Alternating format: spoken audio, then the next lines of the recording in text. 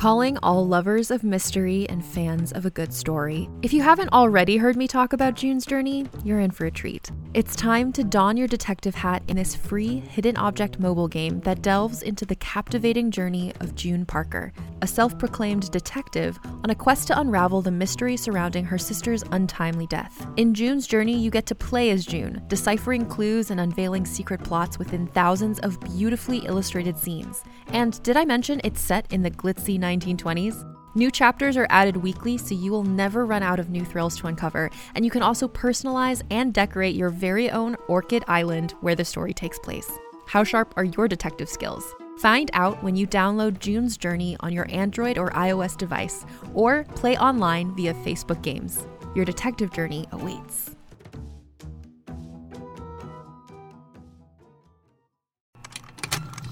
Contained herein are the heresies of Radolf Burntwine, erstwhile monk turned traveling medical investigator. Join me as I uncover the blasphemous truth of a plague-ridden world, that ours is not a loving God, and we are not its favored children. The heresies of Radolf Burntwine, coming January 2nd, wherever podcasts are available.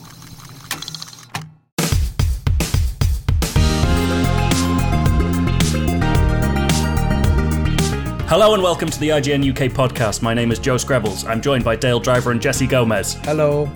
Hello. We are in a world where we have semi-confirmed, or at least believed to be true, that Dragon's Dogma 2 is a thing that's going to happen in the world. And that's finally really derailed my thoughts about everything else today. What a brilliant time. Just in case you don't know, we're not going to talk about it much, but Capcom have been suffering a bunch of leaks because of some hackers. And it all seemed bad until a development schedule came out that mentioned Dragon's Dogma 2, and IGN sources tell us that that's legit. So, not necessarily the whole document, I have to say, and it might be out of date. So they might have cancelled it since that thing was written. But at some point, someone somewhere has been working on Dragon's Dogma 2. The world is fine. Dare I say? Anyway. Dare I say the two other boys who saw this potential leak, if it is true, there is a lot of Resident Evil to satisfy us for the years ahead. Oh, God, there's a lot. Especially Hank. Yeah, well, so one of the things on the list, right, we have to couch this in the fact that all of this is possibly fake, barring what we believe to be true, which is Dragon Dogma 2 and Street Fighter 6. Those are the only things that our sources could say, think are legit. What the fuck is Resident Evil Hank? I just realised it could be a misspelling of hunk. Like someone just fucked up on the document and it's Resident Evil Hunk, but it's definitely not a character called Hank. It'd be a code name, surely. Like, obviously. Resident Evil Hunk. He's named after the cop husband from Breaking Bad. Was he Hank? Yeah, I can't Hank remember. Schrader. He's well into his minerals. Yeah. What would a Resident Evil Hunk be? Because that's the big man with the mask, right? And he shoots stuff. Yeah, I'll tell you what it'd be, Joe. It'd be skippable, mate. Not to every Resident Evil fan, really. I know. I know, like, this is, I should say, this is a horrible situation for a lot of reasons. We have another thing from Capcom sources where Capcom won't tell ex-employees if their personal data has been released, which is fucking awful business. Mental. Or at least Capcom isn't telling the people we've talked to. So that is, not nice, and ransomware attacks are shite for many reasons. But I will take a tiny bit of comfort in knowing that Capcom's slate, if true, is pretty amazing. Like, if that stuff is real, they're on a good road. I'm very into it. I don't have a segue. I was going to say, speaking of good roads, and then I realised that doesn't mean anything. We realised that we're 4 weeks into the new series of The Mandalorian, and we haven't spoken about it at all. So we thought we'd get into it a little bit. The Mandalorian is back. What? You say The Mandalorian is shocking? No, the fact that we haven't spoken about it. I mean, we have been distracted by a couple of other little things that have come out recently. Don't know what you're talking about. We'll get onto those later. But, yeah, how are you feeling about Series 2 so far? By the way, we're gonna talk fairly openly about episodes 1 to 3, and episode 4, which came out today, we're going to kind of cover in very broad strokes, no spoilers. But how are you feeling about it so far? Jesse, do you want to go first? 'Cause I think you're more positive than me. Yeah, absolutely, Dale. I think overall I'm quite enjoying it. Aside from just, you know, seeing what Mando's going up to now, I'm quite enjoying like the world building we've seen so far. And I'm talking about just like the other races, because the first episode involves, you know, the Tusken Raiders, and all the time you've seen them, they're just a bunch of murderous, like absolute maniacs. And now with a racist name, like people call them sand people. You're like, that's horrible. Well, like the last time you really see them is like in episode 2 when Anakin just destroys them all, and now you actually get to see, you know, their daily lives, and then you get to see the same in episode 2 of the Mon Calamari, and now in this episode you get the return of the arse faces, the Aqualesh, which are really cool. I enjoy that. But I think overall I'm enjoying seeing how the more, I can't word this any other way other than like the shittier side of the Star Wars universe, which is the Outer Rim, which is where the Mandalorian takes place. It's cool to see that there's people there, there's like societies out there, and it's not just a bunch of, you know, murderous thieves and stuff. It feels like we're getting to see all the people who were not good enough to join the army. like all the people that were just like, I can't be fucking bothered, I'm going to be a fisherman. Like, I quite like that. You're like Johnny Cannon as well, though. So like every time a new episode comes up, you're in the Slack pointing out like all the possible connections to wider universe stuff, which I find really interesting because I don't see it. It's that thing where when there was that drought of like good Star Wars games and any films and stuff, where I kind of reverted to the comics books and audiobooks and so on, and that's more Star Wars to me than the films, because there's only a couple films I actually really enjoy of Star Wars, and the rest are kind of to me. I much more enjoy what is now considered the legends of Star Wars and stuff. But I think, just to clear it up, Jesse likes The Phantom Menace and Attack of the Clones and nothing else, and General Grievous specifically. General Grievous is genuinely sick. Genuinely. I mean, he literally is sick. He's got a cough. He's legitimately a sick man. Wow. But no, like the Clone Wars animated series, like, yeah, there's a few episodes like in any animated series where, you know, some of them are pretty dead, but overall it's a pretty fantastic show, to be fair, especially the final season. Rebels, not so much, but there's still so much Star Wars outside of the films to experience, especially in older games as well. But I think even in this, like season 2 of The Mandalorian, I'm mainly waiting to see when Ahsoka appears. That's really what I'm holding out onto. She hasn't appeared yet, but I think the next episode is being directed by Dave Filoni, so she has to appear there. It'd be bonkers if she doesn't, because every time Mando gets 1 inch closer, and then the character's like, hey, what about this B plot? Do you want to do that instead? I was like, oh, okay, well, I'm still waiting.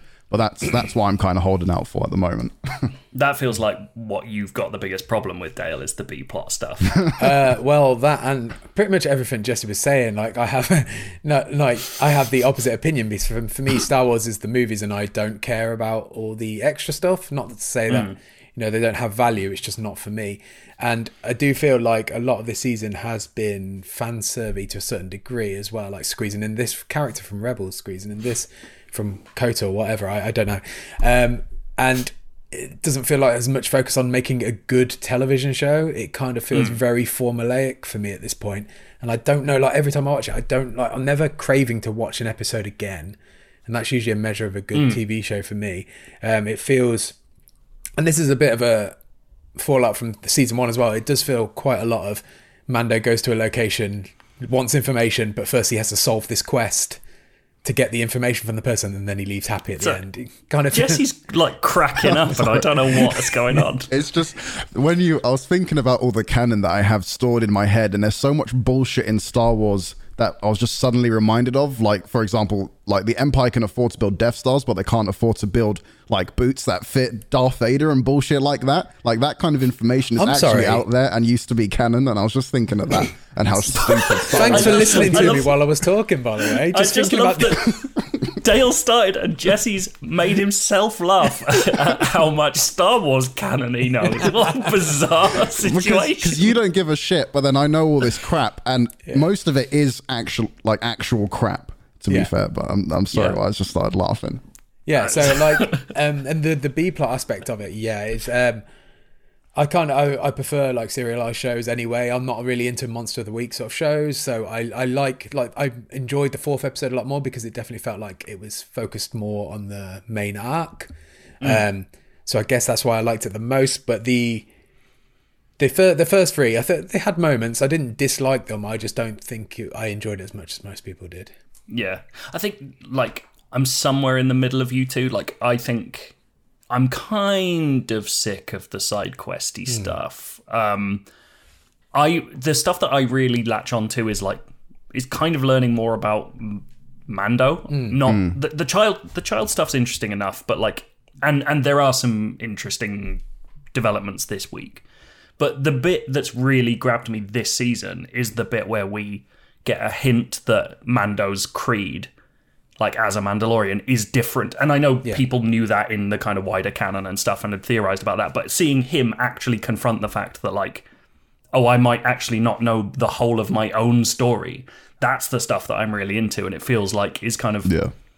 It's more like sprinkled on as opposed to where I'd want to see it like, I want to know what's going on in his helmet because there's some shit happening. Well, that makes it feel like it's a television show that stands on its own. It has its own stories to tell, as opposed to just flowing little bits of information about Star Wars knowledge to work with other stuff. Like, I'm not interested in it as a companion piece. I want it to be its own show. Yeah, because that's where the real character development is. Like, just learning about Mando and the, you know, him actually, the past, like kind of catching up with him in terms of, you know, him being in this kind of mad sect of, you know, part of the Mandalorian stuff.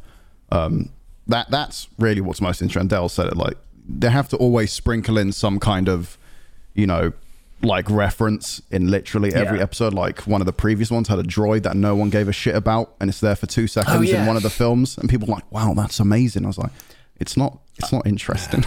I have to say it was, and I should reiterate, I'm going to say some stuff in the first 3 episodes that would be spoilers, so you can turn off if you need to. This isn't a huge one, but in episode 1, where, like, we see Boba Fett's armor and the Boba Fett actor and fucking Anakin Skywalker's bit of his pod all connected to one character.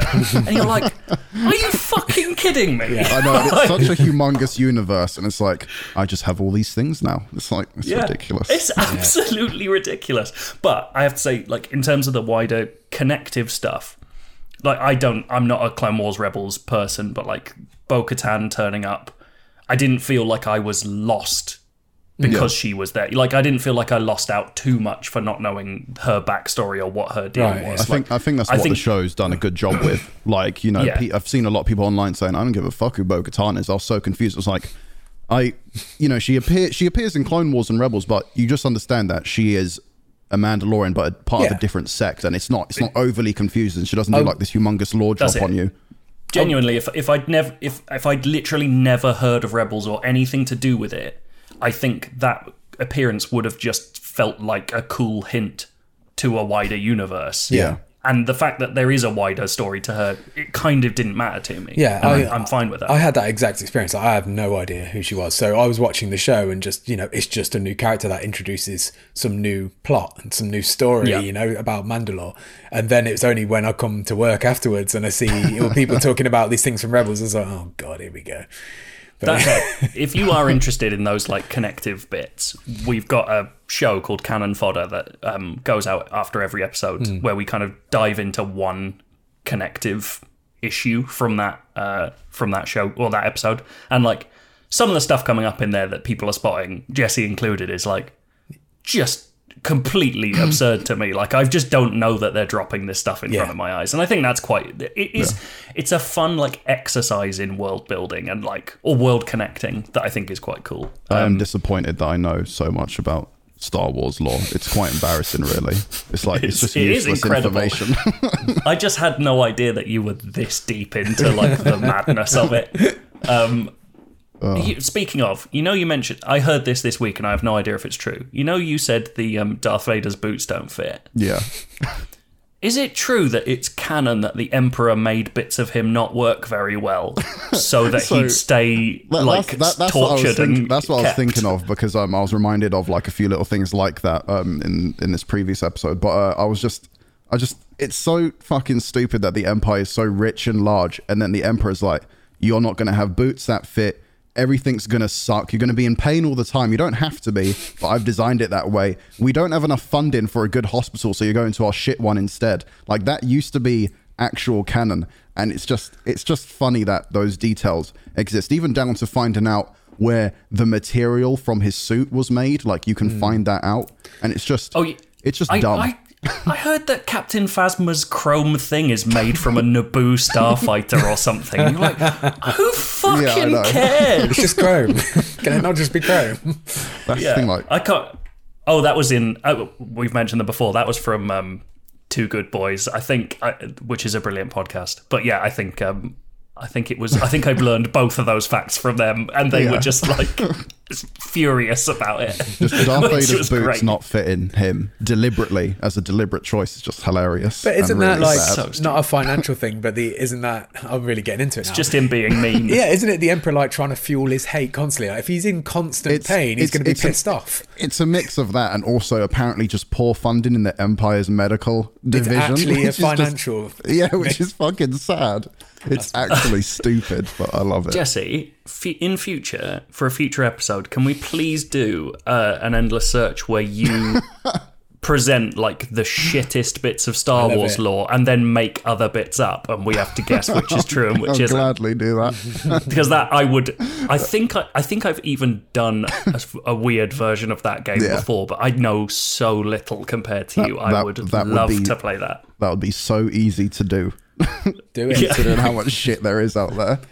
Oh, I'm well into that. All right, look forward to that. Did anyone else have anything they want to say about The Mandalorian? Are we done? Are we good? Well, how does everyone feel about the adventures of Baby Yoda? Like, he always has. It seems like every episode now he has to have a little wacky moment. Or two. He's just like he's just Green Groot, isn't it? It's just just does. That's the thing. Cute shit. This series, I get like I know there was like an actual controversy about him eating those eggs, and I think that's fucking ridiculous. A Lucasfilm executive had to like defend Baby Yoda's decisions. He's just a hungry dude. Like, he just wants to eat. I don't think we need to read too much into him eating those eggs. Like, it's meant to be a horrible moment that he's doing that. I guarantee there's lore out there for that as to why they're so hungry to eat specifically those eggs. Season 6, The Mandalorian, those fucking newts are coming back and the baby ones are grown up and they're brilliant Jedi or some shit. It's gonna be something like that.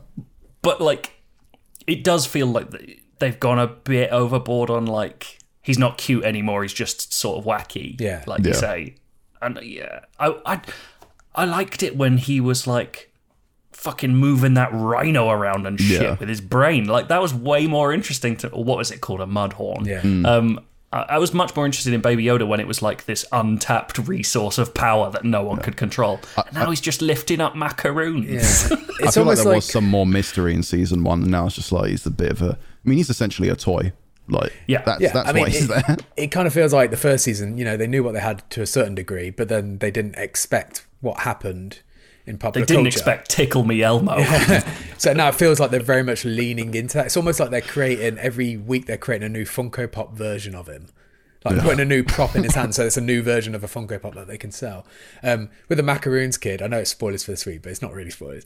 That kid was like really aggressive. I really wanted him to like try and start on Baby Yoda after he stole his macaroons. Like, you little shit. When Jason Sudeikis as the stormtrooper punched Baby Yoda and everyone went furious. Yeah. Like, I want Jason Sudeikis that to be part 2, where the kid, when they get into like a playground, you hear fight, and it's Baby Yoda fucking ripping his arms off with the Force. I was really hung up on the packaging of those macaroons because it just looked like unbranded kind of Oreo packaging. Yes. I was like, I wonder if they had maybe more Star Wars specific packaging for those, but maybe on the other side it's got some squiggly symbols that say, when you translate them, it's like fucking Ahsoka Tano's biscuits.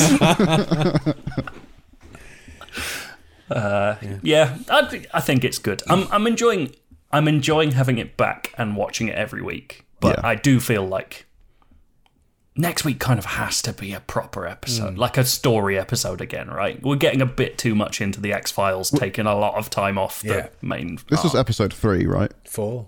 This was 4. Oh, okay. So 5 makes sense for like a good kind of like, you know, something exciting to happen. Yeah. I should point out to people who like the X-Files, I know it's the other way around and the Myth Arc stuff was shite and the Monster of the Week stuff was good. I'm just saying it's copying it in the wrong way. Yeah. Anyway, PS5 came out in the UK this week. and it was a shit show. And with that in mind, I don't know if how many people follow the IGN UK Twitter account, but we pointed out the fine work of Robert Anderson, who runs our IGN UK Deals account. It was a ride yesterday, not least, I mean, we get into this, but a lot of shit went wrong, and it was very entertaining to watch Robert go slowly insane trying to cover it in public. And who requested it? Grobel. Loyal listener Grobel requested that we talk to Robert Anderson, and I thought, that's a nice idea. So I did. And here's 15 minutes of us having a chat about how mad it was trying to cover this ludicrous launch. So, I'm joined by a man who I believe in the last 2 weeks, I think, has become kind of a folk hero for the people of the UK. I think more than anything IGN UK has done for the last year, we've had the most compliments for Robert Anderson, the man behind the IGN UK Deals Twitter account. And I'm delighted to be joined by this sort of modern Robin Hood figure that we have on our team. Hello. Thank you. To be described as a modern Robin Hood is very surreal. You're. I don't know if it counts as stealing from the rich, but you're certainly. Well, I guess you're enabling the rich. I'm enabling. I'm enabling Amazon. Yeah, you're the modern sheriff of Nottingham. And we had some requests to talk to you because yesterday, particularly in the midst of the PS5 launch, which I think we can all agree went absolutely swimmingly, and there have been no issues at all. You were at the heart of the hurricane, and people wanted to hear from you. We've had a lot of compliments, and yeah, I think this is worthwhile. But before we start talking about the PS5 launch and launches in general, we ask some questions to everyone who comes onto the podcast for the first time, so I've got to get these out of the way. Okay. I would like to know what your favourite game of all time is. Yeah, that's quite easy, actually. It's the Elder Scrolls 4 Oblivion. Nice. Actually, one of the first games I ever got. My granddad bought me a 360, and I was actually playing Oblivion around his, and I must have gone round to visit my grandparents, and I spent the whole time I was there, like 2 days straight, basically playing this game. And he went, "Well, you might as well just have it, to be honest, Rob." Wait, your granddad just bought Oblivion for himself, and then you played it enough that you have nicked Oblivion? Yeah, basically. That's amazing. Yeah. The idea of my granddad playing Oblivion is hilarious to me. That's wicked. Yeah. He used to be able to do it with controllers of his thumbs, but he can't do it anymore. Oh, fair enough. I mean, probably best that you got Oblivion then. You made the most of it. I sunk like 500 hours into the game, so I think it's well worth it. That is a banging game. I'd often forgotten after Skyrim as well, but I reckon it had more to it. Favourite movie? The Dark Knight. Fair enough. What is it about The Dark Knight versus the other Batman films? I remember being fucking terrified. Oh, can I swear? I just swore. Mm-hmm. Yeah? You can absolutely swear. Okay, cool. I was just double checking. So yeah, I was fucking terrified by it when I went to see it when I was a kid. You know the scenes with like Heath Ledger being like, "Why so serious?" and stuff like that, and there's a couple of jump scares in the film. And then suddenly I became really into horror films off of the back of that, which is really weird. Did you just get really into the bit where he goes tryouts, and then that's basically the mini horror film at the heart of that? Yeah. So I really I was into comics when I was younger, and I was into superheroes, but I really think that's the film that went, okay, I'm interested in this. I want to pursue more, and that's where my love for Batman comics and everything superheroes really stems from. So it holds a special place in my heart. I saw, I think it was Christopher Nolan this week was saying like he's delighted that he got to make Batman before superhero films became like a commercial juggernaut, and it's like, you did that. Like it's such a weird thing. He's like, oh, I'm so glad I got to do that before all the big boys came. It's like, you made $1 billion a film on those. This is exactly you're not a happened. Hipster. You're not a hipster, man. That's quite funny. And what's your favourite TV show? I say that's a little bit more of a difficult one because I've got a lot that I'm going to stick to my British traditions and say Doctor Who. Fair enough. We haven't got... I think Perslow's the only one who's a proper... Do you call yourselves Whovians? Is that what it is? Have I made that up? I don't like the word, but I guess so. What would you call yourself? A Who fan? Just a Who fan? Angry Doctor Who fan. Oh, is it one of those things where you love the programme now? Basically now, yeah. Yeah. It's the case where you keep watching it and you go, back in my day. Which one is your day? Eccleston. Eccleston is when I started watching. I'm a bit of a hipster and I don't like it when people say their favourite Doctor's David Tennant. Okay. So I always say mine's favourite's Matt Smith, but Eccleston is the iconic childhood Doctor. He got you in. Yeah. Fair enough. And the final question is, have you seen the movie The Prestige? No, I haven't actually. Oh my god! All right, now sorry, we have to end this interview. That's a bad answer. I'm afraid. I was supposed you to should do watch a The massive... Prestige. It's a Nolan film, isn't it? Yeah, it's one of the best films ever made. Yeah, I was supposed to do a rewatch of it recently, and I never got around to it. You can't call it a rewatch if you've never seen it. That's not. I meant like a whole Nolan go from start to finish of Nolan films, basically. Right. I would just start with The Prestige and then films. It's a weird blip in my movie. That is a bad blip. It's the best. I think you'll have a new favourite film over The Dark Knight once you see The Prestige. It's the best. Okay. All right, that's quite enough of that. So you have been keeping a track on next-gen console launches for us for a while. Yes. Is this the most cack-handed release of a set of products that has ever happened? Because it looks that way from the outside. Yeah, well, I mean, even from the start, it was ages before we even knew about the price of the PS5 and the Xbox. They were both doing a proper cat and mouse game. Eventually, it got leaked by Xbox, and PlayStation were like, right, here's our price too. And then it got to September, and everyone was excited, and we got to see the PlayStation, and everyone was like, well, when's the pre-orders going to come up? And Sony was like, we'll let you know. And we all know what happened next. And then the narrator says, Sony didn't let them know. And so it started badly. I want to skip forward to this week because PS5 is going to be the thing we're talking about most. Yeah. Yesterday sort of seemed to start badly and just get worse and worse. Yeah. So, and what's it like? So if people don't know, I think the first major incident of that day was Curry's PC World accidentally said, we'll start selling our PS5s, and then went, oh, actually, we're not selling those, so we'll cancel those orders and put them up later. It happened in stages, basically. So Currys had officially said that they were gonna start selling at 9 o'clock. 9 o'clock in the morning, PS5s will go on sale. They developed a new queue system so that if the website got flooded, it would automatically put people into a queue. It was all very clever. What wasn't very clever is the fact that they had put the PS5 up early, but wouldn't allow people to put it in their baskets. But you could put it in your basket if you just saved it to your wish list and then put it into your basket. And people discovered this very quickly. And probably because I told them to as well. Yeah, that's fair. So people have been doing this since early in the morning. And then I got up and went, well, this is the thing. And started tweeting about it, started telling people about it. And then Curry's very quickly went, oh, shit. We've just sold a bunch of PlayStations. And I'm almost certain they sold a decent chunk of their stock. That they were supposed to. So they've come out and gone, we're going to cancel orders before 9 a.m. Supposedly. And then we're gonna launch at 9 a.m. with the real stock. 9 a.m. rolls around, no sign of a PlayStation 5. And then they say, oh, we're delaying it for a little bit.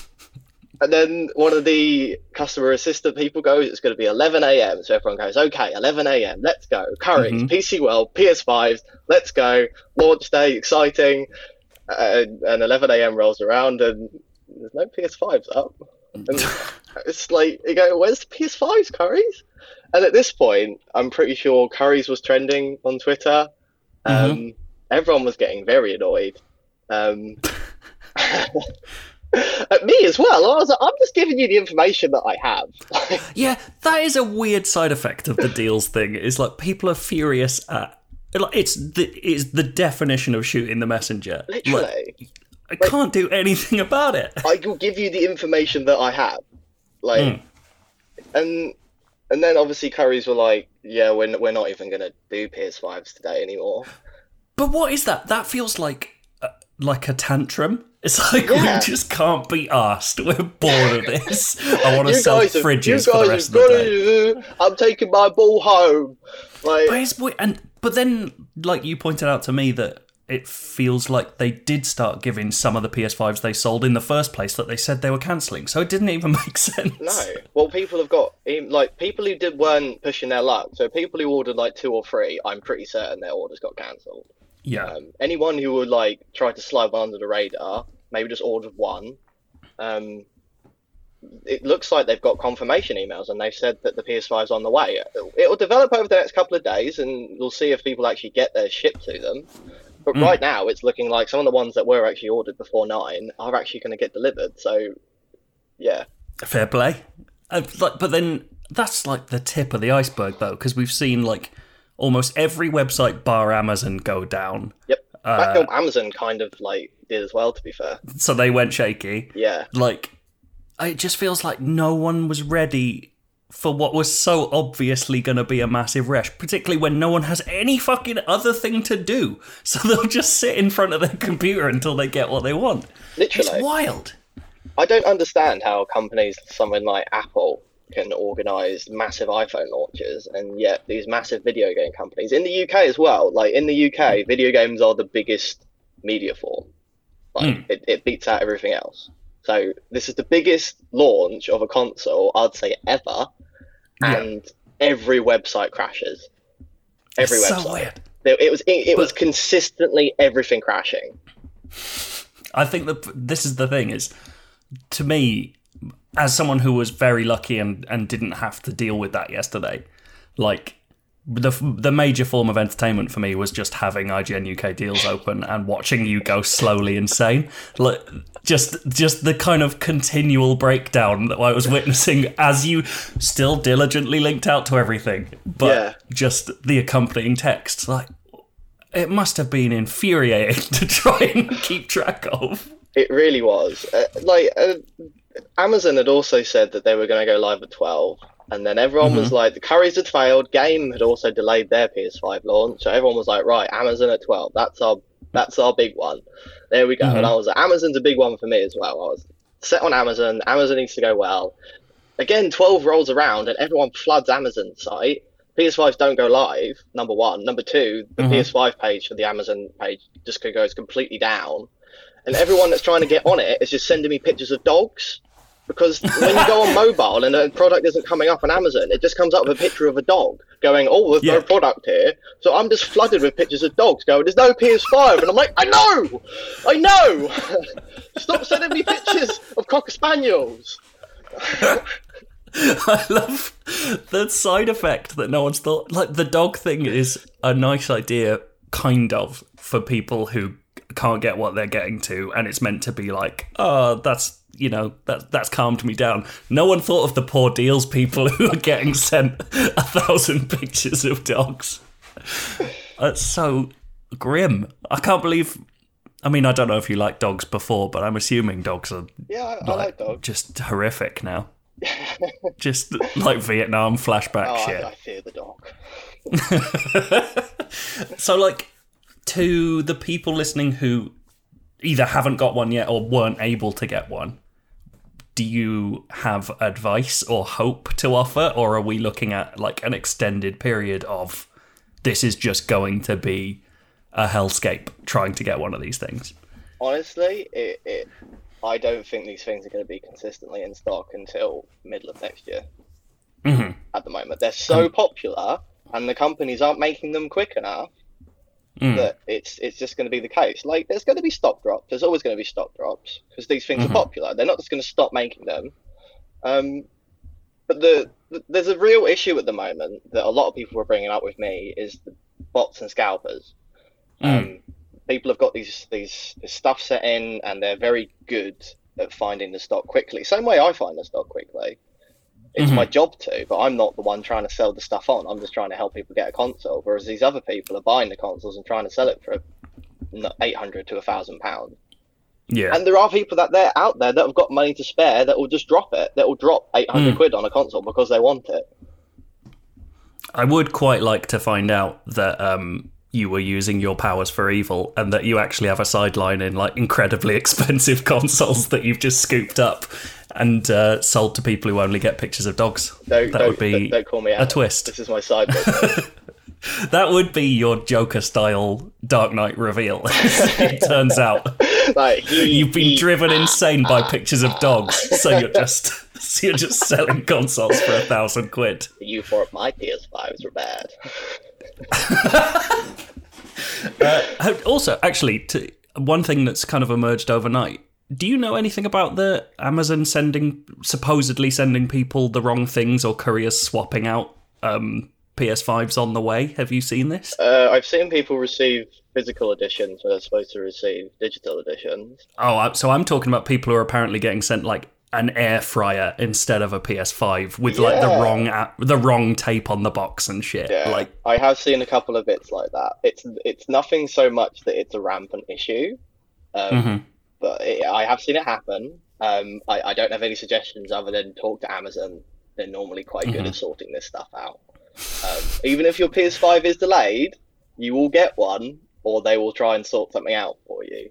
It's one of those things. It's very, very rare. It is grim though. Imagine it's like just opening up your new console and it's. I would be furious. I'm not surprised. Just a little step ladder. Angry if that. It would be mental. It would be so bad. All right, Robert. Thank you so much for your time. I hope that your brain remains intact over the course of the next few weeks as this keeps happening. Yeah, no worries. People should obviously visit IGN UK deals for all the up-to-the-minute stock drops and other stuff. Like, I'm assuming Black Friday is going to be wild. Yeah, so I'll be posting loads of stuff to do with Black Friday. Just don't get angry with me when it's not a PS5. Yeah. And where else should people find you? My regular Twitter handle is RobertLiam21. That's basically it. Don't try and find me anywhere else, please.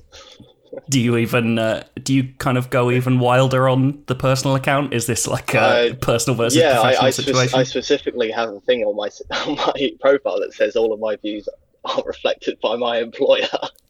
Oh wow! Okay, because I haven't checked that recently, but I am worried. I'm a little bit of a retweet frenzy political person in my regular one. Okay, so that's all right.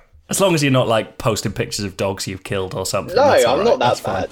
I just tell people that, I just tell certain political parties to fuck off or not. So yeah, fair enough. Oh, I can get behind that. Yeah. We endorse that on the IGN UK podcast. Nice. That's fine. All right. Cheers, pal. No worries. I'll speak to you soon. Yeah. I know I said it in there, but you should really follow IGN UK deals on Twitter. Not least, it got loads of people PS5s yesterday against the odds, but also with Black Friday coming up, seriously, he's going to go wild. I'm going to do that right now. One of my favourite things is after we chatted, we kind of carried on talking about it a bit, and Robert was like, yeah, there was like this guy threatening to shank people in my mentions. There was a guy who came in and got angry at being told to calm down because he hadn't got a PS5. He threatened to shank them. That's the kind of chaos caused by Hermes and Yodel, which is a detriment to the world when they have to deliver anything because they're fucking monsters. We touched on this briefly in our chat, but yeah, the stories about Amazon packages supposedly being swapped by couriers is insane. It's crazy. Like, I feel so sorry for anyone that's happened to, because oh my god, I would be so angry. I've been complaining recently. It ain't worth it.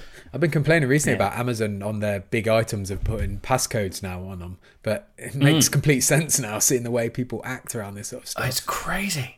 But yeah, we thought, given the PS5 came out this week properly in the UK, we'd talk a bit more about it, because we've talked a lot about our time with next-gen consoles, but I don't know how much we talked last week about Xbox and PS5, but certainly, now that a lot of people listening will hopefully have their consoles, I kind of wanted to check in about it. How are you finding it?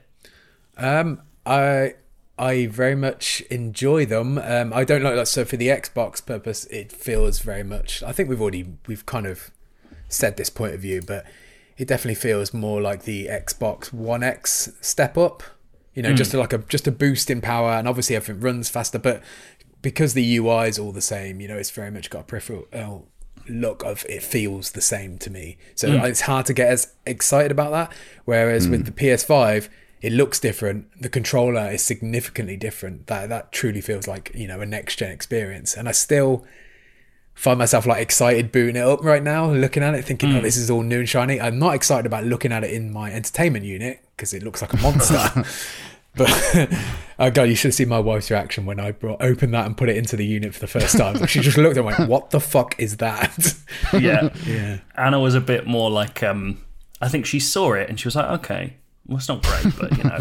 And then when she saw it actually installed, she was like, "Oh my god!" Like it just like I had no idea it would look like that. It's And then just I look horrible. at the Series X and it totally blends in with the shadow. Like I can barely see it, like at all in my media unit. And the PS5's like, "Hey guys, I'm here." Jesse, you're forgetting that you've got a keyed-in background that's of true. a woman making a crazy face in, I think, Dark Souls. That's not just any woman. That's my OC character in Demon Souls. In Demon Souls. Okay. And so what that looked like when you turned round to look at your PS5 was you were looking at her to like kind of get her opinion. She agrees. Embarrassing. That was moments. bizarre. Yeah, like I think I'm similar. I have to say, I unfortunately have had several problems with my PS5. So I've had the download queue bug, which is actually fixed as of today, which is amazing. So I can actually play Call of Duty now. Nice. I also have a problem where my controller isn't charging properly, I had that and too. it's Really? quite noisy. It's noisy. I didn't have it noisy. So mine whirs quite a lot, which I'm worried about. Have you got enough like air in between your I believe unit I and do. stuff? I've looked into it, but I am going to move it and check. Yeah. But it's doing it like immediately. It's not like That's bizarre.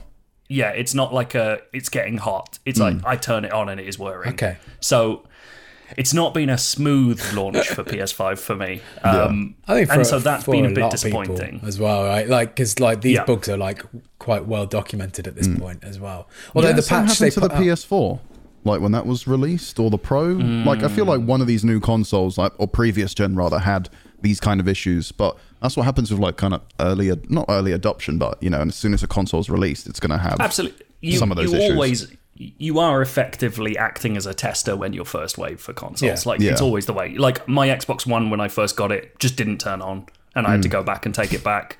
My 360 red ringed like everyone else's. Like I'm not exactly lucky with my brand new consoles. Like I always get them day one, and I always have problems. you got Except Switch, which was Joy-Con great. drift, didn't you? I did eventually. That wasn't day one, Oh, thankfully. right, okay. But I've also had that on 6 different Joy-Cons. Yeah, You are I've cursed. not experienced that yet. Quite happy. Yeah. Are you sure you're not cursed, Joe? I think either I'm cursed or I'm just really fucking dusty. Shed skin. I'm in just the walking console. around like a mummy, shaking my skin into everything. I would say some of the bugs, like it's very nice that they can just patch it with software. But the one where you said that your PS5 is whirling a bit, that sounds very concerning to me because Yes. mine doesn't Yeah. make a peep. It's completely silent. Yeah. I do need to. I'm just too lazy. I need to test moving it and just seeing if it's an airflow thing. Because if it is, then it's fucking irritating. But I can deal with it. Just shake it I just have violently. to make more space behind my TV to go with my hidden Series X that doesn't fit anywhere else. Yeah. So like, that's not been great. But I'm with you. Like the PS5 does have the novelty factor. Like Yeah. I think there's a lot to love about Series X kind of coming out and feeling like a continuation, and like it's insane that I can play original Xbox games on that. Yeah. I never will, No. but it is insane that I can. And just like the process, smart delivery's so seamless, and like I was playing Watch Dogs Legion in the morning and the day I got my Series X, and by the evening I was playing exactly the same game, save game, looking better, running better, and like that's a cool thing to be able to do with no hassle. 100%. But you're right, like the PS5, the controller's amazing. Yeah. Did you know? I don't know how well known this is now. I'm trying to get an interview about it, but the Series X, the PS5 haptic feedback is made by the same people that did HD Rumble on the Switch. Oh, really? Like, it's the same company that Traitors. designed those two systems. It makes Absolute sense, I guess. Like, Yeah. It fits. As soon as you hear it, you're like, that makes perfect sense. But I just had no idea. when I was playing with it the other day, the engineering part of my brain did kick in at one point, just thinking, how is this working? Like, because have you ever opened up an old controller, when it was just like your standard rumble? Yeah, and yeah, it's it's just things rolling at the bottom. Yeah, and it's like, well, it's clearly not that. And then I guess it's more similar to what like phones have. Like phones make very subtle vibrations that you wouldn't even notice really, but to make you feel like you've touched buttons and stuff like that. Yeah. Like Do you very think there's like minor details. specific haptic feedback developers now? Do you think that's going to be a job? Because I was literally about to talk about this. So, my friend and ex-boss Matthew asked this on Twitter to a game developer we both know. Oh, okay. Guy called Rod, who made Scram Kitty and his Buddy on Rails, which is amazing on Wii U. And he got into how, in some respects, it will be different at every developer because there's no like specific area for this. Yeah. But he suspects that many places will have it connected to the audio department Nice. because it's so much about feedback. Yeah. And like and so it's essentially an extension of audio It's all to an sensory, extent. right? Yeah, quite and like cool. particularly with I guess like 3D audio and stuff. And then he said, like, more experimentally, you'll probably get mini teams of, like, audio designers, gameplay designers, and like, people set up specifically as a tiny department to work on haptic feedback. Yeah. I think that's fucking wicked. that would be dope. It does feel like, they've half invented a new medium for games to, like, communicate through, which is... We just haven't seen... Well, apart from HD Rumble, which just no one bothered with, and... Jury's out. Who knows whether we'll see anyone bothering with haptic feedback in a year or two. I think that's my concern. That Astrobot is the peak. Because obviously that game is built around that, right? Whereas all the other games I've played so far, there's cool moments. Like COD has cool triggers, and Spider-Man, you can feel like the web swing and stuff. Yeah. But they haven't really gone to town on it like Astrobot has. Obviously, I haven't been able to try COD yet because of the fucking bug. But I have to say, like the most astonishing bit of it so far has been the thing where it locks the triggers to a certain extent in Astrobot, and you have to blast off your controller by pushing past the bite point, and like that's crazy that can work just amazing. Instantly, and that it can kind of adjust. And I hear that the trigger point stuff in COD guns is very impressive as well. It's cool, but I was actually kind of bothered by it, like halfway through my playthrough, like of the single player. I was like, I was just... When you think about other controllers, it's just you press it and it's done. But now it's just there's more force than what my fingers just want to experience. I did find my fingers hurting after playing COD. I did feel like strain on my fingers after playing COD, like because I pretty much blasted through the whole thing. I'm a lazy fuck anyway because I'm playing games for most of my life, but like my fingers just being annoyed by triggers. Yeah. I don't know. It's a weird feeling. It's not something you're used to, obviously. I don't know. I can see that. I think that, I do think that's going to be obviously, like esports, everyone's going to turn off any stuff. It's or what they'll do is an esports mode, because like how Elite Controller on Xbox and stuff has a mode where you can make the trigger pull much shorter, so that it technically reduces milliseconds of time. Yeah. I could see them introducing a mode where it's like turn on the adaptive triggers so that the pull is really tiny. I think the vibration stuff is more cool, like in Astro, when it's like, I think raining in one scene, you can feel like the individual raindrops and whatnot. I think that's cool, but so I think some people are going to take the triggers too far and go absolutely ham with them in like certain first-person shooters or racing games and stuff, but who knows? Well, they've already said Deathloop's going to do a thing where your guns can jam, and that will jam your triggers physically, which I think sounds cool, but like... I will break that. Well, I will try so hard to push through it. I think what it's going to do is do the same thing as Astrobot, where it essentially stops you to a point, and then you can push past it, but it just won't make a difference. It'll be like you're pulling something that's not working properly. I just had an idea for one, and it may seem a bit sadistic, but I'm going to say it anyway.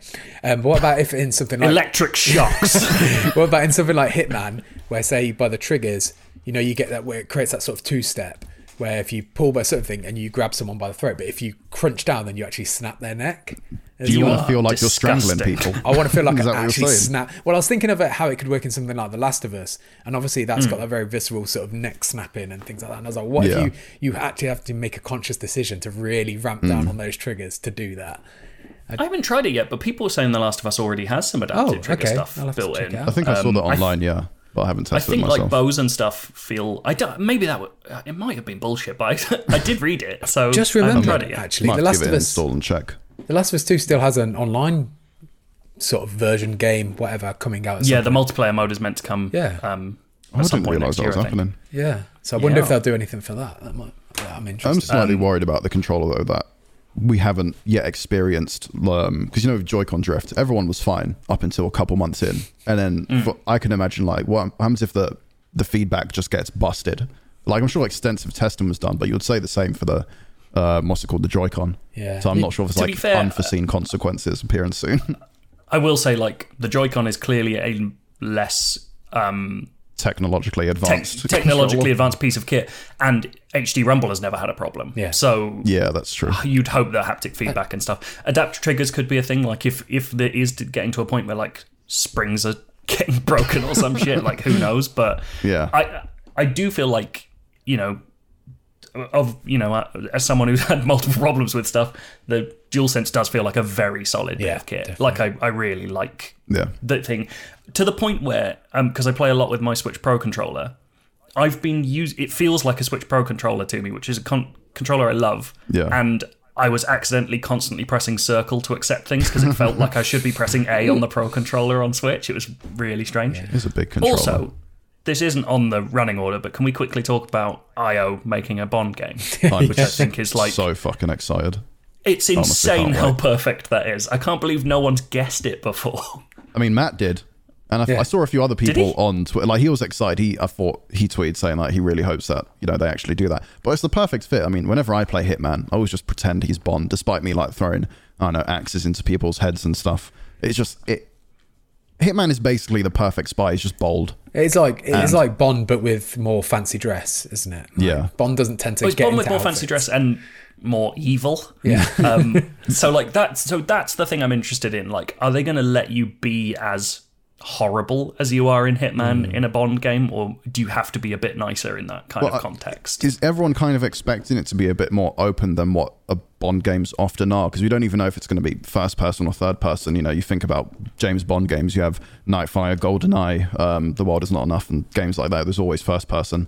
There's only Trust you to name Nightfire before GoldenEye. Nightfire is better than GoldenEye. Let's just get that straight. But that's the thing. People don't actually know, other than this is an origin story. So people saying, "Oh, do we get to play as whatever insert your favorite Bond is?" And we don't even know what time period it is, because if it's an origin story, like wasn't the first Bond in the 60s or something? We don't know if it's going to take place in modern day or not. And that's the kind of stuff that I want to find out. Do you get to I create would your own love Bond?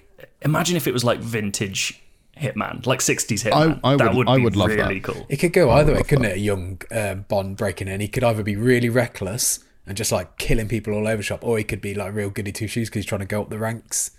Yeah. Well, so the key to their press release is it's him earning 00 status, which in the remake of Casino Royale is you have to get 2 kills. So It's the I intro don't know of what the it game. means in the context of Hitman. Tutorial. I can I'm rack assuming that up in a that's minute. being reworked. Yeah, because you just walk in, shoot 2 people, you're like, Jolly I win!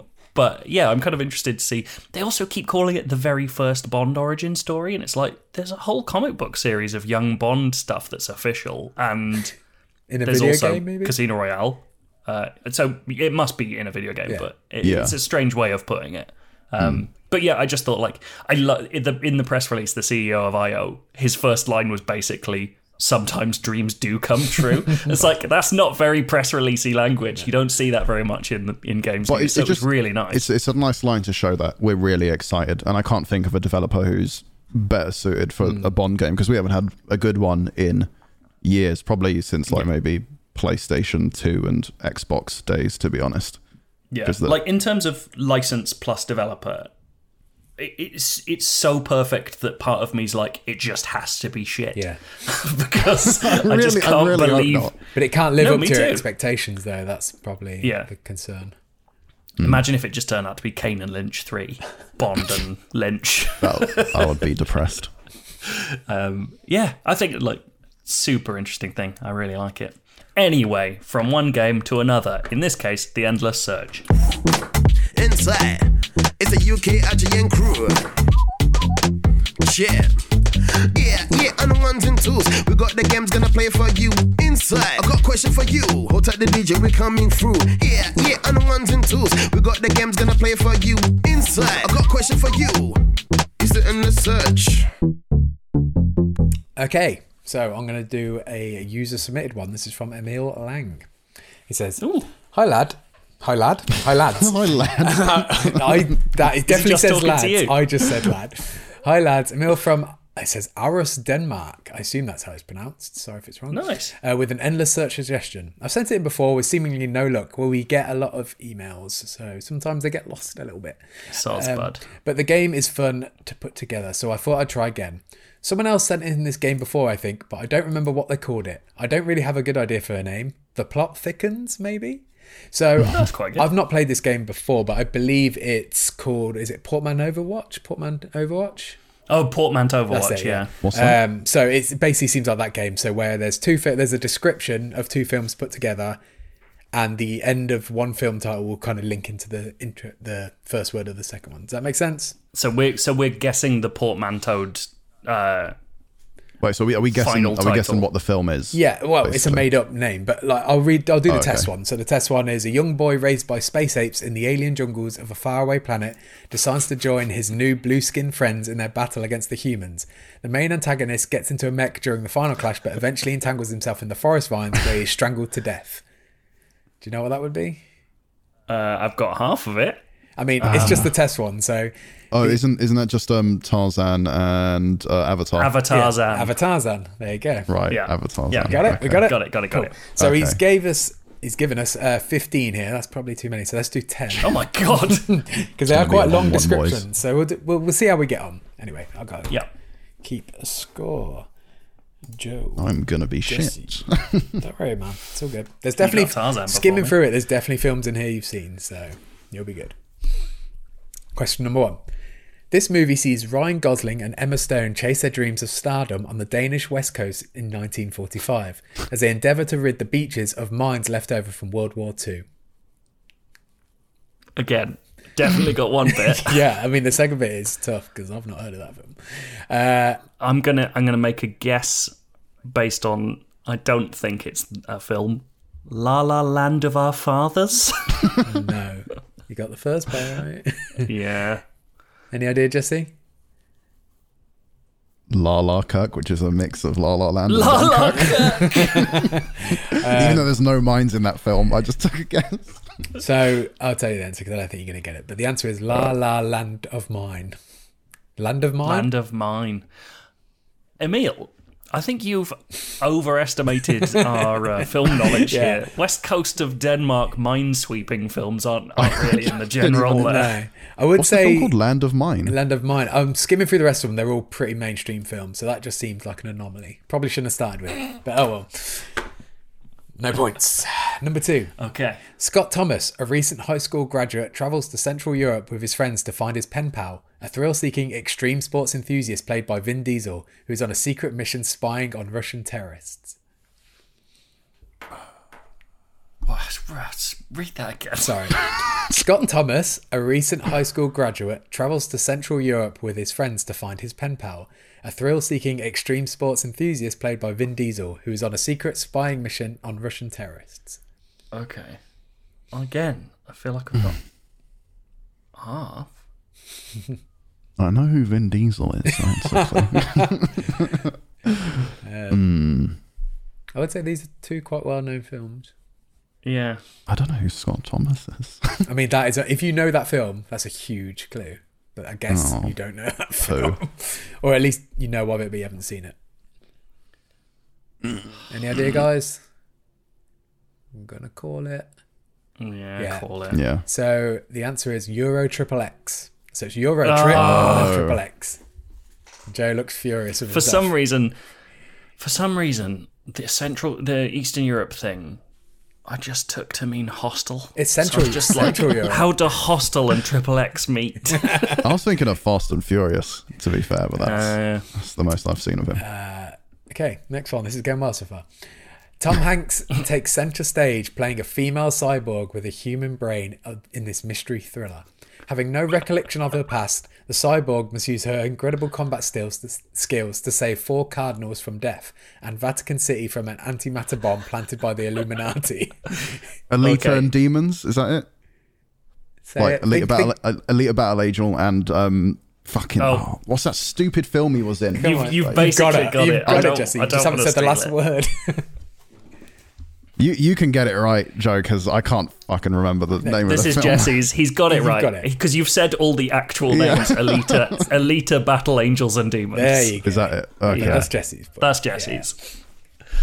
Yeah. Okay. I'm going to skip over that one. Let's go to this one. It's a good one.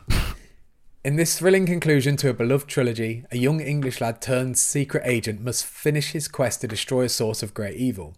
To buy his time, Colin Firth has rallied great armies in a desperate gambit to distract the dastardly Samuel L. Jackson long enough for our hero to save the day. Sounds good. Can you just read that again? Yeah, sorry. I've got half of it again. Read it again. In this thrilling conclusion to a beloved trilogy, a young English lad turned secret agent must finish his quest to destroy the source of great evil. To buy him time, Colin Firth has rallied great armies in a desperate gambit to distract the dastardly Samuel L. Jackson long enough for our hero to save the day. Got it. Okay. Lord of the Rings: Return of the Kingsman. Yes, there you go. Right. There we go. I was beloved trilogy. I was just like, what, Star Wars? I was thinking of Kingsman, and then also what's the trilogy with it's got fucking the dude from Die Hard in it, and then it also has. Is the film called Unbreakable? It's the last one. Oh, yeah, it's Bruce Willis. Split or Glass. Yeah, I was thinking of that. Yeah. I was like, That's that a makes beloved. no Yeah, sense. that is not a beloved trilogy. I know it isn't. I thought it was joking. Okay. This is a clean one. Let's do this. Steve Carell and Brad Pitt star together in this stylish, violent movie about how difficult it can be to do one thing everyone would expect a healthy man to have done by the time he's 40. Kill Hitler. Fucking hell. Sorry, there's a lot of weird words here. Okay. I've got one. Okay, Steve Carell and Brad Pitt star together in this stylish, violent movie about how difficult it can be to do one thing everyone would expect a healthy man to have done by the time he's 40. Kill Hitler. Okay. My read of that was terrible. I mean, apologize. Oh, okay, right, yeah. The 40-year-old virgin glorious bastards. That is shockingly it. Yeah, it feels a big stretch, that one. I love how long I was just sitting there going like, literally all we've heard is that Brad Pitt's in the other film, and then it gets to the end, it's like, kill Hitler. You're like, there we go. Okay, what have we got here? Jesus. Sorry, Joe got that one. Two brothers, Heath Ledger and Dan Aykroyd, travel around Chicago, Illinois in the early 19th century, where they live as con men pretending to lift curses in order to raise enough money to save the Catholic orphanage where they grew up from foreclosure. Sorry. Yeah. I know one of them. So I'll do it again. The idea that Dan Aykroyd and Heath Ledger are brothers is brilliant. So, two brothers, Heath Ledger and Dan Aykroyd, travel around Chicago, Illinois in the early 19th century, where they live as con men pretending to lift curses in order to raise enough money to save the Catholic orphanage where they grew up from foreclosure. Oh, the Blues Brothers Grimm. It is the Blues Brothers Grimm. That's true. Yeah. I only had the Blues Brothers part, and that's not even a film I've seen. I could not remember what the Brothers Grimm was for ages. Okay. In this coming-of-age teen neo-noir thriller, two teenagers on the cusp of graduating high school end up in the clutches of a handsome cult leader. Instead of partying and having awkward sex, the two boys get wrapped up in an old bank robbery. The two boys get wrapped up in an old bank robbery, menstrual blood, Molotov cocktails, and Bill Hader. I'm lost. I'm truly lost. Okay, I've got one. It's just more entertaining to watch Joe think. An old bank robbery. What the fuck is that? Trying to throw you off, Joe. So what's the one you got? I'll kind of lead. Oh, I'm not just a hint. saying it. I don't know shit. So in this coming of age, Superbad. yeah, okay. So in this coming of age teen neo-noir thriller, two teenagers on the cusp of graduating high school end up in the clutches of a handsome cult leader. Instead of partying and having awkward sex, the two boys. To be fair, the second one is only ever so slightly touched on here. A handsome cult leader. Yeah, an old bank robbery, and Molotov cocktails are the other hints. They are. That's tough. Super bad boys. That could have worked. It's actually Super Bad Times at the El Royale. Oh yeah, I've never watched Bad Times at the El Royale. There you go. I quite enjoyed that. And even I didn't fucking realise what it was. Okay, I'm gonna skip a few here. Let's wrap this up a little bit. Okay, let's do this one. In this sequel to a horror classic, Tom Hanks, now a traumatized adult, must protect himself and a young psychic from an evil cult. In her desperation, the young psychic calls a psychologist on national radio to tell their story, leading to a single woman from across America writing letters to meet with her troubled guardian. I think I know one of the films. Yeah, one of them's more obvious than the other one.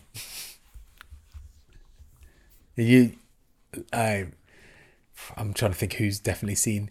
You both definitely know of one film, and I think you've both seen the other one. I'm stumped on the Neil horror really part. likes films with cults. Yeah, I know, right?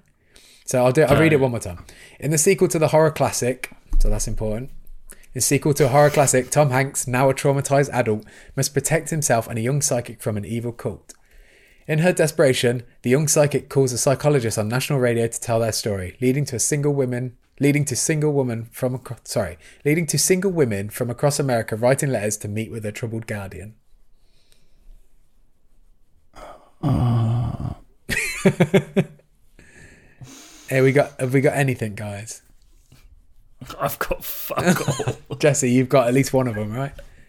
I feel like I'm gonna embarrass myself because I can't remember the name. Isn't Tom Hanks in a film called Big? Is that what it's called? Big. He is in a film called Big. That is not in the answer, though. Is it not? No. Okay, I'm just going to tell you because you guys aren't going to. The answer is Dr. Sleepless in Seattle. Oh no, my fuck God. that. I have seen both of those films, but I truly still hopeless. would never have gotten it. Okay, let's do. We've got two more than shorter ones. So let's do them.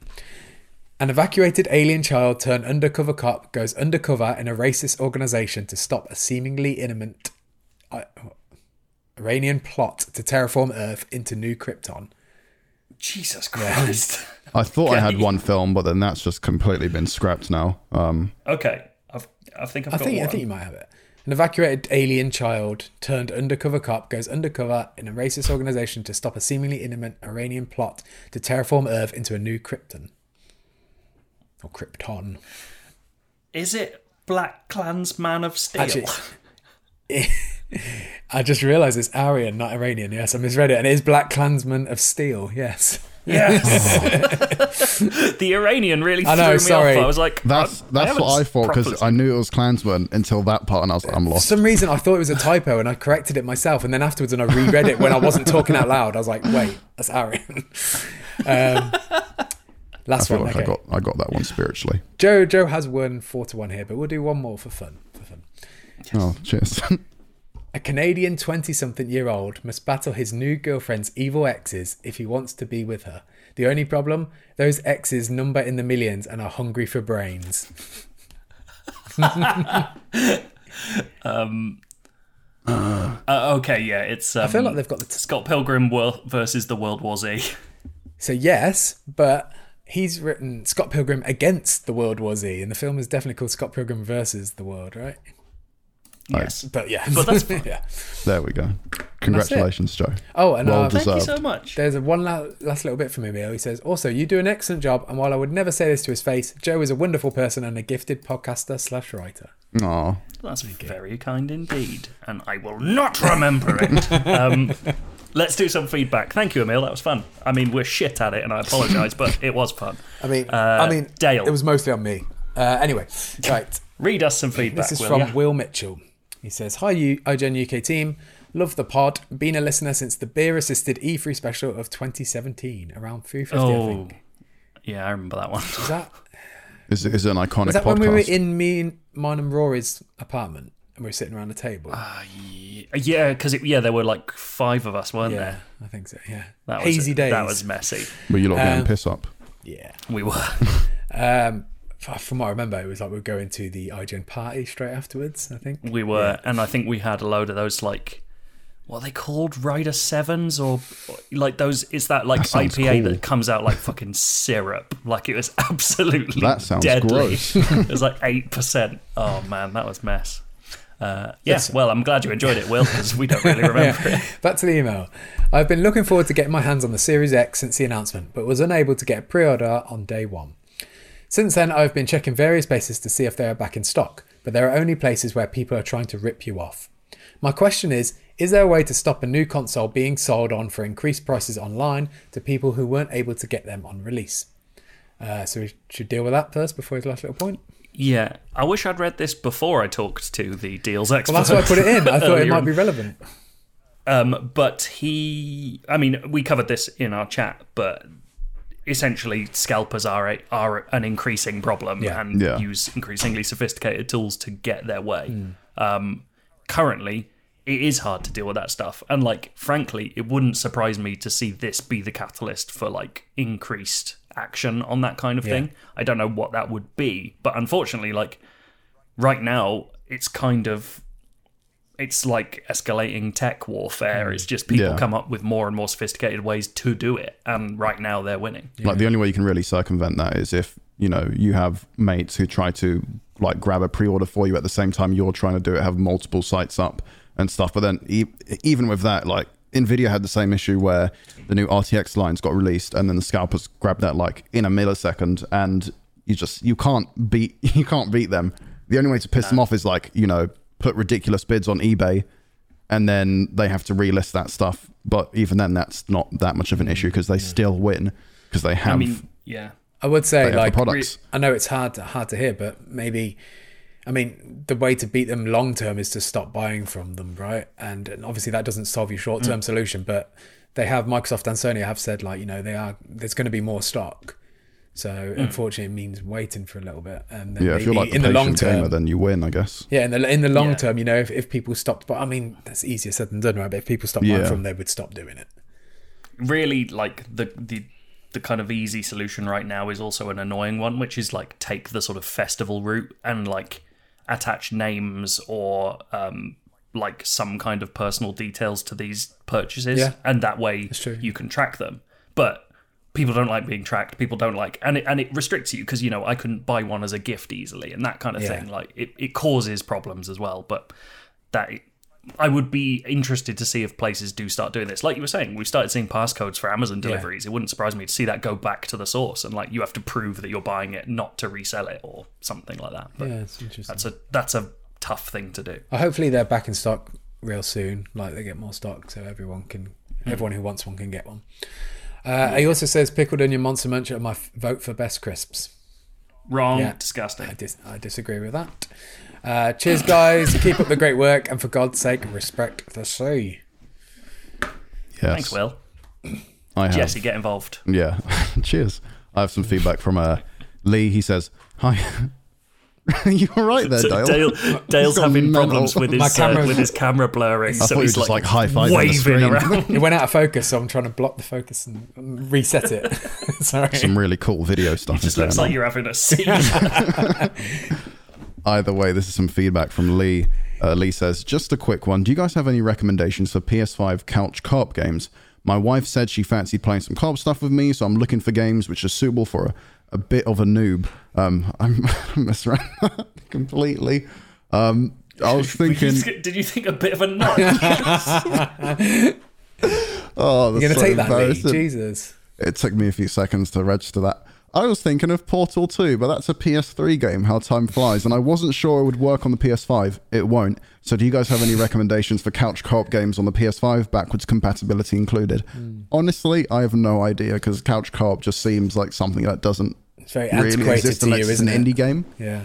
There is some on PS3, like Little Big Planet, Sackboy's Big Adventure is couch co-op.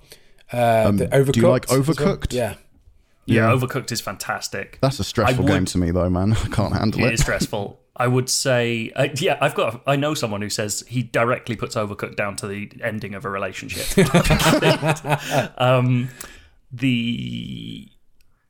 I was going to say Towerfall, but it's pretty full on. That might not be a... Rocket League. Does Godfall have couch co-op? I don't know. Rocket League has split screen, right? And COD does as well, actually. That's not like sit down and relax and have a nice bit of couch co-op. It's not Resident Evil 5, baby.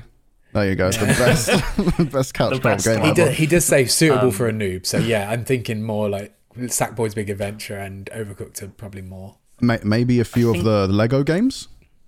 Those are genuinely quite fun. Lego Marvel Superheroes is fucking wicked. I don't actually think it's a good game, but it's a good for someone who might be trying to get into gaming. And I don't know, how much your wife has played before, but like A Way Out is quite impressive. I don't think I think the story's awful, and I don't know if it holds up to too much scrutiny, but like it's a well presented thing, and it's entirely built around the idea that you play together, so that could be quite good. That reminds me of Man and Medan, and also Little Hope as well. It's not exactly couch co-op, but there's like a pass the controller kind of thing, so it's fun to be playing one segment and then pass on to your partner.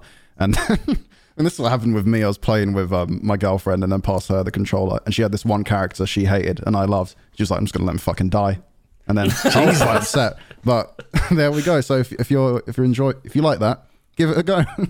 I think playing Telltale games with someone is really fun as well, because like even though it's not technically couch co-op, making those decisions together and those stressful moments where you built a story over a series of episodes is like really, really satisfying. That's very cool. Yeah. Wolf Among Us is a great one. Yeah, people forget it. Can't wait for that. I hope that helps. Lee. Yeah, okay, this next one's from Jamie Martin. And he says, hey chaps, was just posting a question to the Facebook group and I thought I'd ask you guys to weigh in too. As we cross another generational divide, what is your favourite console generation? For me, I think it's the last PS4 X-Bone generation. Has been incredibly strong. I've definitely played more titles this generation than ever before, but the GameCube PS2 era was peak gaming time for me personally. And it feels looking back like they took the foundation that had been laid to the previous generation and really set the core mechanics and ideas for everything we have today. We'd love to hear your thoughts. Much love, and for God's sake, respect the sea. Honestly, like, it's all well and good being nostalgic. I think it's ludicrous to suggest that anything but the last console generation was better. Absolutely. Like, Jesse's face. I know Jesse's going to disagree because she loves old consoles. But like, and this isn't taking into account PC and that kind of thing, but to me, the way gaming has moved, we're seeing like true blockbuster AAA stuff that has proven itself to be bigger than movies. We're seeing like indie stuff explode. Like we're seeing VR. We're seeing like it's the most experimental, the most widespread, the most well invested, and most thoughtful generation of games I think there's ever been. And like, I've played games since I started before PS1. Like, I've played a lot of different console generations, and there's fucking incredible stuff, and everything couched within its time is amazing. But like, I don't think we've ever seen anything quite like this. People constantly talk about how game reviews are like increasingly stagnant because it's just lots of 7s and 8s and 9s.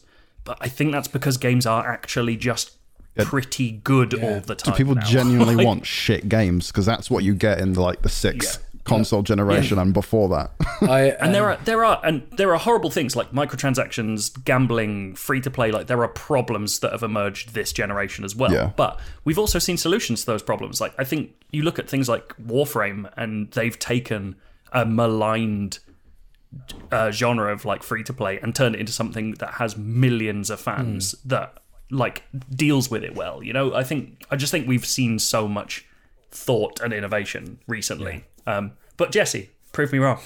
I mean, I'm not going to, because you're correct. Like, the thing is, I grew up with the PlayStation 2 and GameCube and stuff like that. I still play my older consoles, but absolutely, like, today and tomorrow is the best time for gaming. Like, what's in the past, like, you have good titles, but I'm not clamoring to like whip out my PS2 and start playing older games. So, although I said that, I still play Outbreak online with a few mates like every week. So that's that. But I mean, if I still see people online and on Reddit who are like, man, I just want, you know, a new Dreamcast to come out. I was like, what fucking games are you going to play on that?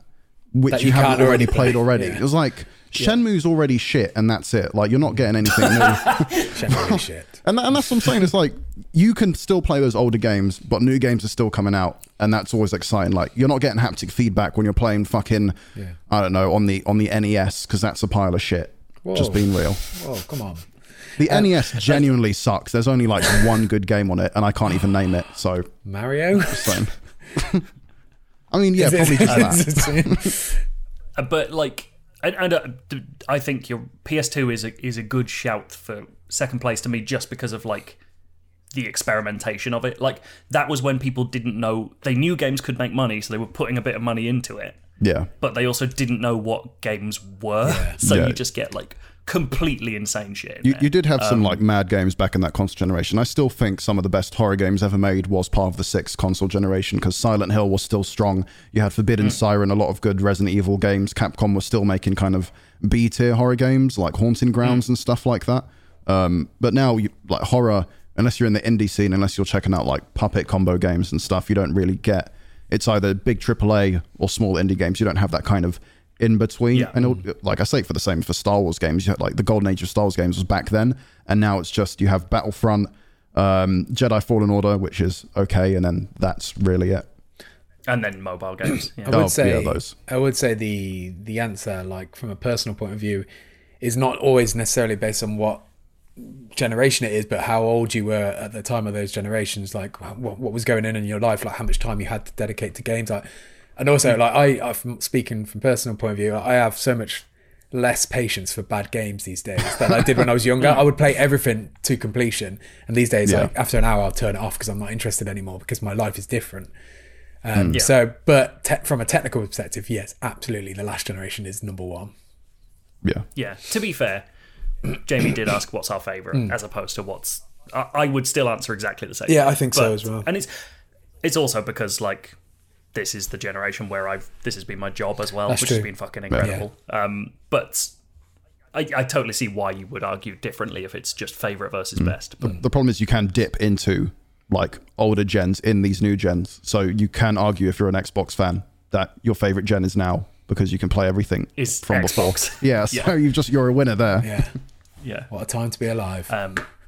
Yeah. Fair play. Good question. Despite everything else in the year, what a time to be alive. I've got this from Shauna Tully. Hey guys, hope you're all well. Smiley face. I'm afraid I haven't been a long-time listener of your podcast. What? My partner, Eli, got me into it during lockdown, and now it's become the norm for us to listen to your show over a lazy Saturday morning breakfast, or in the car, if restrictions permit, on our way to one of the many hills we like to walk. Your life sounds really nice. Lockdown, as it has for all of us, has taken its toll a wee bit, and now that we're on the cusp of a second one, I find myself exploring new ways to find joy in the little things. One way I've decided to do this is to write letters of gratefulness. I feel it helps me appreciate things and people on a whole new level, and who doesn't love to be told they are bringing someone happiness? So this is the reason that I'm writing to you today, and here it is. I haven't read this before. This is really nice. I saw it come in this morning. I was like, this is lovely. There's no real question. It's just a nice thing to read. So this is what Shauna writes. Thanks. Thanks for carrying on through this shitstorm. Thanks for bringing Eli joy, and then in turn me. Thanks for making us laugh. Thanks for teaching me so many things about games and consoles that I'd lost interest in years ago. Thanks for helping me appreciate how you can describe a virtual reality as beautiful, even though it took me a long time to come round to that idea, when it was something I was so opposed to in the beginning. Thanks for bringing whole new levels of discussion into our household. Yes, we argue and debate, but it brings life back into our Groundhog Day feeling lives. Thanks for helping me see that there is a depth to the stories in games that I didn't know existed, and to feel compassion for the characters in them. Thanks for your hilarious quizzes, of which, no matter the question, the only answers I guess are Assassin's Creed, Call of Duty or Skyrim. And finally, thanks for getting me excited for the first time in years for a new games console to come out. Albeit I'm probably still not as excited as my boyfriend, but it's still been a tense day waiting for the PS5 to arrive, and can I just say, coming from a house of years of Xboxing, that when I was past the controller, all the wonderful memories of playing a PlayStation came flooding back. I could feel that it was a PlayStation. It was solid and certain in my hand, and I didn't realise how much I'd missed it in all those years. So thank you again for spending those weeks discussing and scrutinising every detail in an Xbox and PlayStation, because after it nearly destroyed my boyfriend to choose one, I am so glad he chose a PlayStation. As I write this, in the other room, I can hear him squealing with delight as he plays for the first time. All your time and dedication is very much appreciated. Thanks a bunch. Shauna, someone who still holds onto her PS1, and yes, it works. Pronounced Sean with an A on the end. P.S. Since I am a fairly new listener, I realised last week that I'd never actually seen any of you before. When I mentioned this to Eli, he laughed and asked me to describe what I thought you guys looked like based on your voices. Oh dear. Well, I couldn't have got it any more fucking wrong. I'll give you a couple of examples. I was pretty sure that Simon Cardy looked somewhere along the lines of John Richardson from 8 out of 10 Cats, and Joe Scribbles was somewhere along the lines of Dave Gorman. Apologies and peace out. Thanks, Shauna. Apart from the... Oh, no, Dave Gorman's all right. He's thinner than me. That's a really lovely thing. Yeah. And as you're not a long-time listener, you don't know how much I struggle with reading compliments. So, that's the reason I signed it to you, Joe, because I thought it'd be nice to... No. You know, we don't normally do it, and it was a very lovely email, so it's nice to read it out. And it's extremely cool to hear, like... The idea of someone coming back to gaming right now is very cool. Like, imagine how much fucking shit you've got to play. It must be brilliant. My God, yeah. That's so cool. No, it's fantastic. Yeah, such a lovely email. Thank you so much, Shauna. All right. That's unusually sincere for the end of our podcast, so now I don't know what to do anymore. Should we just play some happy, nice, peaceful music to send us off? What should we play? What have we talked about? The Mandalorian theme? The Bond theme. Oh yeah, we could do that. That's my favourite. That was great. Can we just edit that instead? Yeah, put that over a beat. All right, I'm going to go now. Right. Thank you very much. Have a lovely weekend and week. We'll speak to you soon. Bye. Kiss, kiss. Bye.